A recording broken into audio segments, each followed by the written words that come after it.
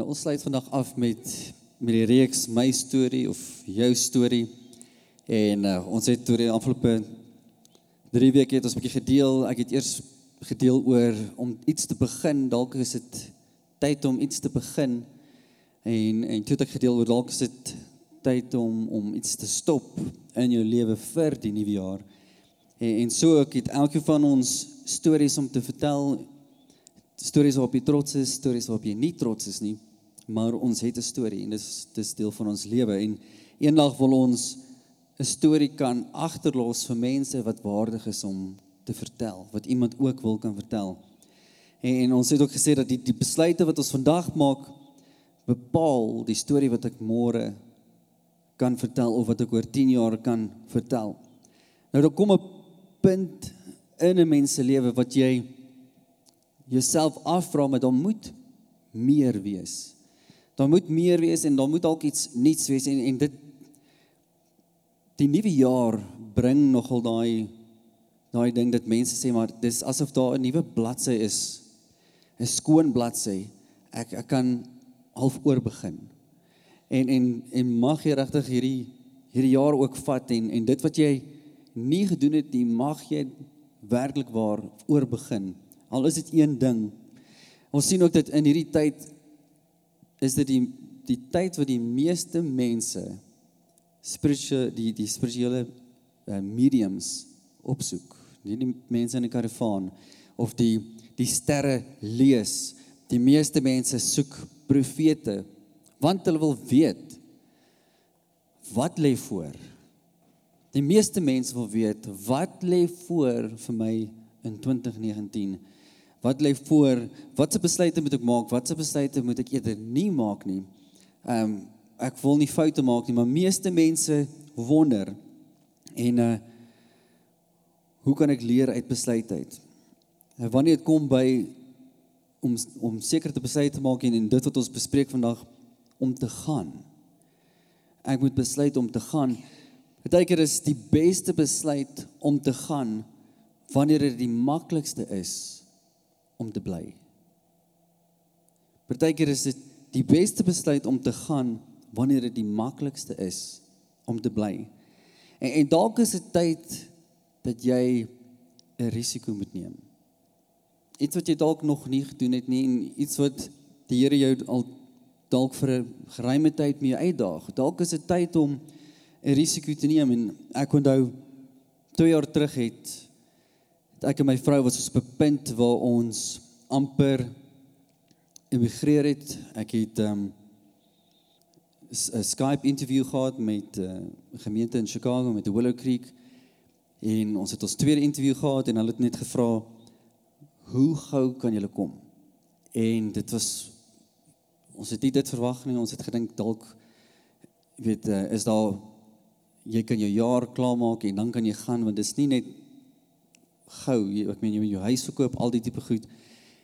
En binne 'n maand moes ons al die goeders reël, en ook, jy moes nou dink aan honde en katte, wat gaan jy doen met jou diere, met hulle saam, dit is 'n extra, daar het ons uitgevind, dis 'n extra R100,000, net om jou diere oor te vat. Nou kom jy agter hoe lief is jy vir hulle, of is jy nou nie so lief vir hulle nie. Maar in die tyd is dit toe ook die Amerikaanse verkiesing en Trump doen so goed en hy promoveer sy immigration policy en dit sit toe 'n breek op alles. En ons gaan toe nie. En as ons baie teleurgesteld oor dit, ons weet ook die Here wou iets gehad het met dit, maar het ons iets gewys vir my en my vrou, ons het iets geleer in daai tyd, ons was bereid. As die Here gesê het, gaan, was ons bereid om alles te los, almal agter te los en te gaan. En as die Here kom vra, is jy bereid om te gaan ons te doen? Want in 'n tyd, wanneer dit die maklikste is om te bly, moet ons dalk eerder gaan. En wat lê voor? En wat 'n storie wil God verder vir jou skryf en gaan jy hom toelaat dat hy dit kan skryf? Dalk is dit tyd dat ons moet besluit om te gaan.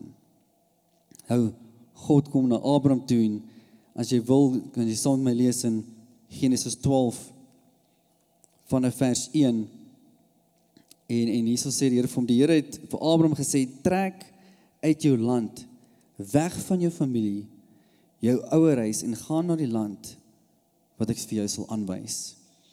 En jy sien, om ergens anders te gaan, moet jy wegbeweeg van waar jy is. Om nader te beweeg aan jou bestemming, moet jy wegstap van jou sekuriteit. En dalk is dit tyd, dalk daag die Here jou uit, as jy 'n student is. Goed, dis nou tyd. Jy luister nou nie vir jou ouers nie, maar luister nou vir my, dis tyd dat jy nou die ouerhuis verlaat. Dalk is daar 'n geleentheid wat jy 'n werk kan kry in 'n ander provinsie, maar die familie is almal hier. En dit hou jou terug. En dalk is dit tyd om dalk te gaan. Afhangende wat die Here sê. Dalk kom die Here en hy sê, dis tyd dat jy sekere tradisies agterlaat. Die dinge wat jy dieselfde manier doen, oor en oor en oor, en dit werk nie. Dalk is dit tyd om sekere tradisies agter te laat. Dalk is dit tyd om sekuriteit agter te laat en op my te begin vertrou. Ek onthou, selfs toe ons hiernatoe gekom het, na Midrand, ek was voor die by lewendewoordmidrand gewees, en ek en my vrou het ons daar gesien vir 'n geruime tyd. En toe die geleentheid kom, toe sy nou half, weet ek is klaar by 'n gevestigde gemeente, hierdie gemeente het nou net begin, en ek sit met hierdie, dis gemaklik, en ek het dit geniet, waar ek was, maar tog het ek geweet, die Here kom daag my uit, met 'n volgende stap, en ons moes die besluit maak, en ons moes gehoorsaam wees, om te gaan. En die Here kom gee nie altyd vir jou, al die besonderhede, as hy vir jou sê, ek wil hê, jy moet nou gaan, of jy moet nou die doen, pak hierdie ding aan. Hy kom gee nie vir jou altyd alles. En ek is 'n persoon, ek hou van detail. Kyk, as ons op vakansie gaan, wil ek graag nogal weet, goed, dit gaan ons doen, en ek beplan dit nogal goed. En ek het al gesien, ek weet nie hoe dit gebeur nie, maar daar is sekere tieners, ek het al gesien met ons jaarlikse tienerkamp, dan klim hulle op die bus, en dan as hulle op die bus klim, dan vra hulle vir ons, waartoe gaan ons? Ek weet nie, hoe doen jy dit nie? Ek het al lankal gesearch, hoe lyk die plek, hoe is die weer, weet dat ek voorbereid is. Ek moet weet waartoe ek gaan, hoe is dit daar, wat kan ek doen daar? Maar die Here kom gee nie altyd vir ons die volle prentjie nie. En ek dink met rede, want ons sal dit nie kan hanteer. En ek dink ons sal dit ook nie glo, as hy vir ons die volle prentjie kom gee nie. As jy vir my 8 jaar terug gesê het, Jacques, in die volgende 8 jaar gaan die gebeur, sou ek dit nooit geglo het in my lewe nie, nooit. En nou kan ek sien, elke jaar, hoe die Here net met my was, met ons was, en hoe hy ons gelei het, en die detail en die netwerk wat God net kom skep het. En ons het nodig om hom te glo. Verder as ons lees in Genesis 12 van 2 tot 3, sê ek sal jou die voorvader maak van 'n groot nasie. Ek sal jou seën sodat jy geëerd sal wees en verander tot 'n seën sal wees. Ek sal die seën wat jou seën en die wat jou vervloek, sal ek vervloek. Deur jou sal al die mense op die aarde geseën word. En ons ken die verhaal in die agtergrond van Abraham en Sarah, dat op daai stadium was beide van hulle in hulle 70's en hulle het nie kinders gehad nie. En God kom gee nog steeds hierdie belofte, en ons word nie verander deur die beloftes wat ons aan God maak nie, maar ons verander deur die beloftes te glo wat God aan ons maak. Dis hoe ons verander. Nie deur dit wat jy kom sê, Here, maar ek beloof, ek sal in 2019, ek beloof, ek gaan die volgende, nee, maar dit wat God aan jou beloof, en om dit te glo. En Abraham het alles agtergelos in vers 4, en hy het gegaan. Maar dink net vir 'n oomblik, wat as Abraham nie gegaan het nie? Wat as Abraham besluit het, Here, ek weet nie, ek gaan eerder dalk, ek ken nie, dis onbekend, dis gemaklik hier, ek geniet dit hier. As Abraham nie besluit het om te gaan, dink net aan die beloftes en die seën waarop hy uitgemis het, waarop hy sou uitmis. Jy sien, en God sal altyd iemand anders kry. As ons nie ons hand opsteek nie, God se plan moet voortgaan, dan kan God iemand anders kry, maar dink net, dit wat God in store het vir jou. En ons kies om dalk nie voort te gaan. Ons kies om hom nie te vertrou en om nie te gaan nie. Dit wat ons op uitmis, dit wat Abraham op sou uitmis, ons sou nooit vir Abraham geken het nie. Abraham, as gevolg van Abraham, en die belofte wat God aan hom gemaak het, word almal geseën. Selfs op daai stadium, wat hy gedink het, hoe is dit moontlik? Op my stadium, my situasie, dit wat God nou sê, die hele wêreld, jou nageslag, Here, ek het nog nie eens 'n kind nie, en ek is in my 70's. Daar is nie 'n manier nie. Maar die belofte, wat God aan jou kom maak, deur dit te glo, word jy verander. Wat is dit wat God wil hê, jy moet doen? En dalk is daar iets wat die Here al vir 'n geruime tyd in jou hart kom plaas, maar jy sit dit op ys. Ek weet nie, ek is bang. Wat is dit? En dink aan daai goed, en wat is die stappe van geloof wat jy nodig het om te neem, om hierdie dalk te doen?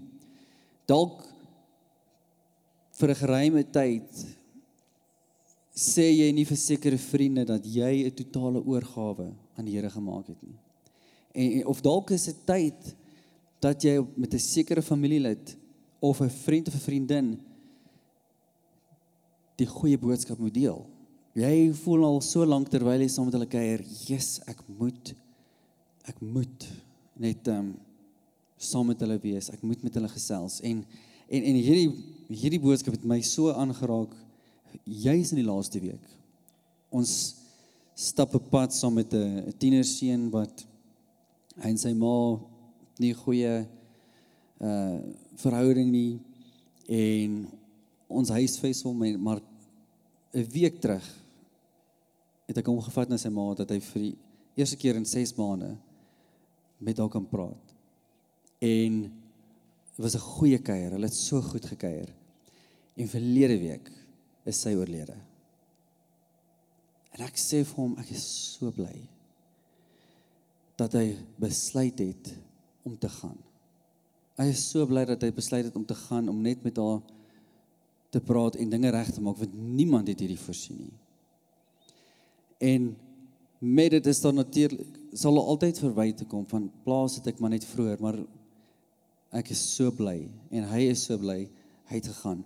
Wat se stappe het jy nodig om te neem, om seker dinge te doen wat jy dalk verlang net op ys, dalk daai droom wat jy nou al jare in jou hart het, maar ag, Here, ek is nou al 'n bietjie oud, want jy is nog dalk nie op Abraham se stadium nie.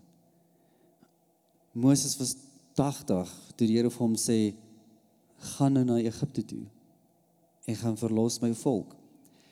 Jy sê, wat so goed is daar wat ons op ys sit, of, ja, Here, ek gaan dit maar laat gaan. Paar finansiële besluite wat jy dalk al moet maak, of dalk is jy op daai stadium, jy wil graag in die game kom, as ek die Engelse term kan gebruik. En ek en my vrou, verlang het ons gesê, ons wil kyk of ons dalk 'n tweede plek kan kry wat ons kan begin uitverhuur. Maar daar's so baie goed, jy weet, jy dink aan, maar die ekonomie is nie goed nie, en wat as ons nie huurders kry nie, maar verlang plaas die Here die op ons hart, en ons het nou in die week, het ons nou die offer opgesit, en ons vertrou die Here, want verlang, stel ons uit, en ek wil oor 10 jaar, wil ek kan sê, dank die Here, ek het die kans gevat, want dalk is dit tyd, om sekere risiko's te begin neem, en ek sê nie vanoggend hier vir jou, jy moet, nou, as die Here met jou praat, gaan na 'n land toe, nou moet jy jou familie agterlos, of jou gesin, dit is nie eers skriftuurlik nie, en ek sê nou ook nie vanoggend vir jou, jy moet nou jou werk bedank,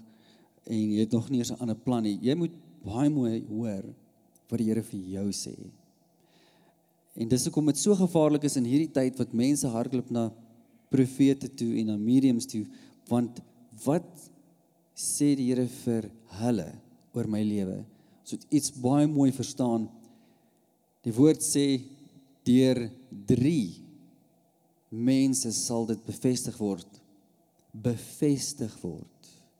dit beteken die Here kom praat eerste met jou, die Here kom praat altyd eerste met jou, en deur 3 getuies, sal dit bevestig word, dat jy weet, okay, ek het by die Here gehoor, die is wat ons moet doen, en dit is so belangrik, dat ons nie net besluite maak, vir 'n nuwe jaar, en dis groot besluite, wanneer dit kom by risiko, net op wat mense sê nie, maar wat het die Here vir my gesê, en dalk is dit iets kleins, wat die Here al op jou hart plaas, dalk om daai selgroep te begin, of net 'n belangegroep, ons het soveel belangegroepe wat nou, en volgende jaar afskop, 'n swem belangegroep, mense wat net saam swem, en wat 'n myl gaan swem in die dam, maar saam fellowship, mense wat saam fietsry, of wat ook al, maar dalk het jy iets wat die Here jou ook mee uitdaag, en verlang, sit jy dit op eis, ja, maar ek is nog nie reg nie, ek voel nog nie reg nie, weet, dalk gaan daai oomblik nooit kom, wat jy reg gaan voel nie, dalk is dit net tyd, dat jy daai stap van geloof neem, dalk moet jy gaan, op 'n uitreik, en verlang sê jy ook, ja, ek wil, jy weet, maar, weet, die tyd, ek moet spaar en alles, maar dalk is dit ook tyd, dat jy begin spaar, en die Here ook vertrou die Here ook vir die finansies, om te gaan, op 'n uitreik, dalk moet jy gaan vir daai onderhoud, wat jy dalk, maar ek geniet my werk, en ek weet dit is 'n goeie geleentheid, maar ek weet dit ook nie, dalk is dit tyd, wat ook al, dalk moet jy daai foon optel, en vir die meisie nou uitvra, nou ja, net vir ete, kom ons gaan net vir koffie, of wat ook al, die ergste is, sy kan sê nee, maar ek het probeer, dalk is dit die geleentheid, waar die Here sê, gaan, en gaan maak reg, gaan vergewe daai persoon, gaan vra om vergifnis, want jy weet nie, wat die volgende dag inhou nie, dalk is dit tyd, om ook te gaan, en daar's baie redes, hoekom ons, baie keer teen dit besluit, hoekom ons nie noodwendig gaan nie, want ons is bang vir, mislukking, as ek, dalk probeer ek het, en dan werk dit nie uit nie, of, dalk gaan die mense vinger wys, en hulle gaan sê, ja, jy het 'n fout gemaak, en ons is ook nie seker van onsself nie, ons twyfel in onsself, of ek gaan dit later doen, en later word 2 jaar, 3 jaar, 4 jaar, en ek doen dit nooit nie, maar geloof, behaag God, en ons ken Hebreërs, en ek lees gou die volgende, uit Hebreërs 11, en dis eintlik maar die hoofstuk van geloof, Hebreërs 11 vers 8, en sê, omdat hy geglo het, het Abraham, toe God hom geroep het, gehoorsaam weggetrek na die land, wat God vir hom as erfdeel sou gee. Hy het weggetrek sonder om te weet waar hy sou beland. En weer eens, dis iets wat vir my, ek sê, Here, daar kom daag my baie uit wat ek wil weet. Maar dit is geloof wat God behaag. En dis jou storie. Deur geloof gaan jy besluit om te gaan. Deur geloof gaan jy besluit om iets te doen, of gaan jy laat vrees jou agterhou en sekere dinge nie doen nie. En jy het nie nodig om die geloof te hê om klaar te maak nie. Jy het net die geloof nodig om te begin. En ek het dit al gelees in ons die skrif sê in Hebreërs 12 vers 2, dat God wat die Engels wat sê, He is the author of our faith, and the perfecter. So ek het net die geloof nodig om te begin, om die eerste stap te neem, en God kom vermeerder. Elke dag, soos ek aangaan, kom gee hy vir my die geloof om klaar te maak. Glo my, ek het nie die geloof gehad om vir my hele journey wat ek gehad het ek nie die geloof gehad nie. Maar ek het die geloof gehad om te begin. Om te sê, Here, ek vertrou U. Wat ook al voor lê, ek vertrou U. Maar as die Here my alles moes wys, het ek nie die geloof gehad vir dit nie. Maar ek het vir die eerste stap. En net so in Exodus 3 vers 10, met Moses, toe die Here vir Moses roep, en ek lees hier so uit, vers 10 uit, waar God kom en sê, gaan nou, ek stuur jou na die Farao toe. Jy gaan my volk, die Israeliete weglei uit Egipte. En Moses kom en hy sê, maar wie is ek? Wie is ek om hulle uit te lei? En hy begin met sy verskonings van, Here, maar ek kan nie eers goed praat nie. Jy sien, ons kan kom met ons verskonings, as ons lang genoeg, ons kan mense lang genoeg besig hou met ons verskonings, maar Here, ek kan nie, en die tyd is nog nie reg nie, maar Here, ek het nog fout in my lewe, en die, ek ken dalk nog nie die woord so goed nie, en alles, maar die Here kom, en hy kom gee vir jou krag, en gaan jy die belofte wat hy vir jou gee, glo, en elke dag net stap, en dit klaarmaak. En daar's soveel wat die Here vir Moses kom wys het, doen die volgende, en jy sal sien dat ek met jou is. En regdeur kan ons net sien hoe God met Moses was. Maak nie saak van die ouderdom nie. Maak nie saak van die omstandighede waar jy is nie. Dit is tyd dat ons ook besluit, ek moet gaan. Jy sien, jy kan nie op die water loop as jy nie eers uitklim uit die boot nie.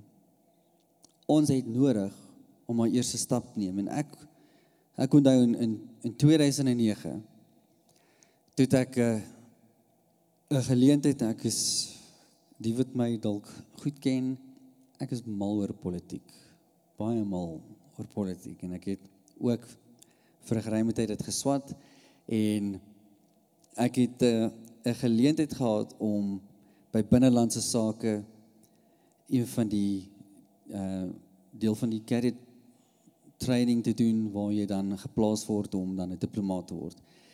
En op daai stadium kry ek 'n oproep van 'n lewende woord moed.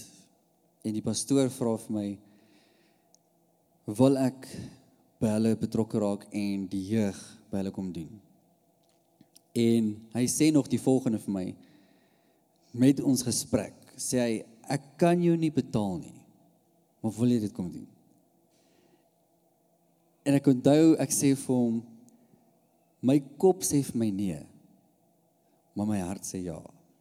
Want dit maak nie vir my sin, hoe kan ek vir jou kom werk, maar jy kan my nie betaal nie. Maar my hart het getuig, ek het so ervaar, die Here sê, doen hierdie. En ek het gegaan. En as gevolg van daai besluit wat ek gemaak het, terselfde tyd ontmoet ek vir Selwyn. En ons is toe saam betrokke, ons was by 'n skool saam betrokke waar ons saam gewerk het, en dit was nou in 2010, het ek hom ontmoet.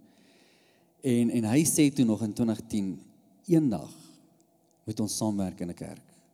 En ons het eintlik nog gelag daar, ja, dit sal goed wees. Ek het nooit gedink dit gaan gebeur nie. En deur al die jare, toe die geleentheid kom, toe weet ek, dit is wat die Here wil hê.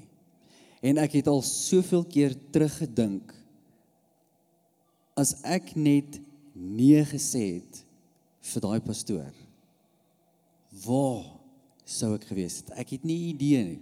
Ek het nie idee hoe anders sou my lewe gewees het nie. Maar as gevolg van 'n besluit waar ek gesê het, Here, ek verstaan nie, ek weet nie wat voor lê nie, maar ek vertrou U en ek sal gaan. Kan ek regdeur sien hoe die Here net georgestreer het en hierdie beplan het. En ek weet waar ek nou staan, ek is op die regte plek en ek ervaar die Here se seën. Ek ervaar groei in my lewe. Die Here is in beheer van ons lewens. As ons net bereid is om hom te glo en te vertrou vir die volgende stap. En ek wil vra, Marlies, julle is welkom so lank op te kom. Selfs Jesus, wat vir lank skrynwerk gedoen het op 'n stadium gekom wat hy dit gelos het. En hy het begin die mense vertel, en hy het die goeie boodskap begin verkondig, en hy het disippels begin oplei. En selfs sy woorde was later vir sy disippels, nou moet julle gaan. Jy sien, is altyd so gemaklik, net om te bly, yes, maar Here, dit is lekker om net saam met U te stap, en net om te sien hoe U dit doen. Weet, dit is gemaklik, want Here, U weet wat U doen. U is die Messias. Dit is net lekker om een van die disippels te wees, en ons kan net saam wandel, en ons kan net doen wat U vir ons sê. As ons net die mense moet nader roep, ons sal dit doen. As ons die moet doen, ons sal dit doen. Maar nou kom hy en hy sê vir ons, gaan en maak disippels. Here, dis nou moeilik. Want nou moet ek ewe skielik sonder U, U gaan nie daar wees nie, maar ek moet U vertrou. Jy sien, net soos 'n Abraham, as hy nie gegaan het, wat sou hy uitgemis het? Moses, as hy nie gegaan het, wat sou Moses op uitgemis het? As Jesus besluit het, en hy sou nooit, maar wat sou die mensdom op uitgemis het? Jy sien, daar kom altyd 'n tyd, waar die Here kom en sê, dis tyd, dat jy iets aanpak, en dalk is dit tyd om te gaan. En hy het vir Israel ook op 'n stadium gesê, prepare to leave. En dalk is dit tyd dat ek dan sekere dinge agterlaat, en ek gaan. En soos ek genoem het, dalk is al 'n paar goed vir die Here, die afgelope ruk by jou opgebring het, wat jy al lank oor wonder, eers Here, maar dis nog nie tyd nie, is nog 'n jaar, maar Here, ek kan nie, die omstandighede is moeilik, die finansies, dis nie daar nie, dit is nie moontlik nie, maar wat is die Here besig om vir jou te sê? En is jy bereid om hom te vertrou? Al is die omstandighede, al lyk dit nie eers naaste by reg, om daai besluit te maak nie. Wat sê die Here vir jou? Kom ons sluit ons oë. Here, dankie net vir U woord. Here, dankie dat U net kom met so 'n rustigheid, en you are gentle. Here, dankie dat U kom en soveel goed wat U by ons kom opbring, en dat die volgende stap is om te gaan. Here, en of dit nou besluit is om te gaan om iemand te vergewe, om te gaan om reg te maak met iemand. Here, dalk is dit 'n besluit om te gaan en iemand te vertel van U. Here, dalk is dit 'n moeilike besluit om te gaan en dalk familie agter te laat en iets niets te begin, Here. Maar Here, wat ook al dit is, Here, kom bid ek, Heilige Gees, kom gee elkeen die krag. En mag ons die belofte vertrou en glo in die belofte wat U vir ons gee. Dat U sal altyd met ons wees. Altyd. Here, dankie dat U vir elkeen die geloof gegee het om te begin.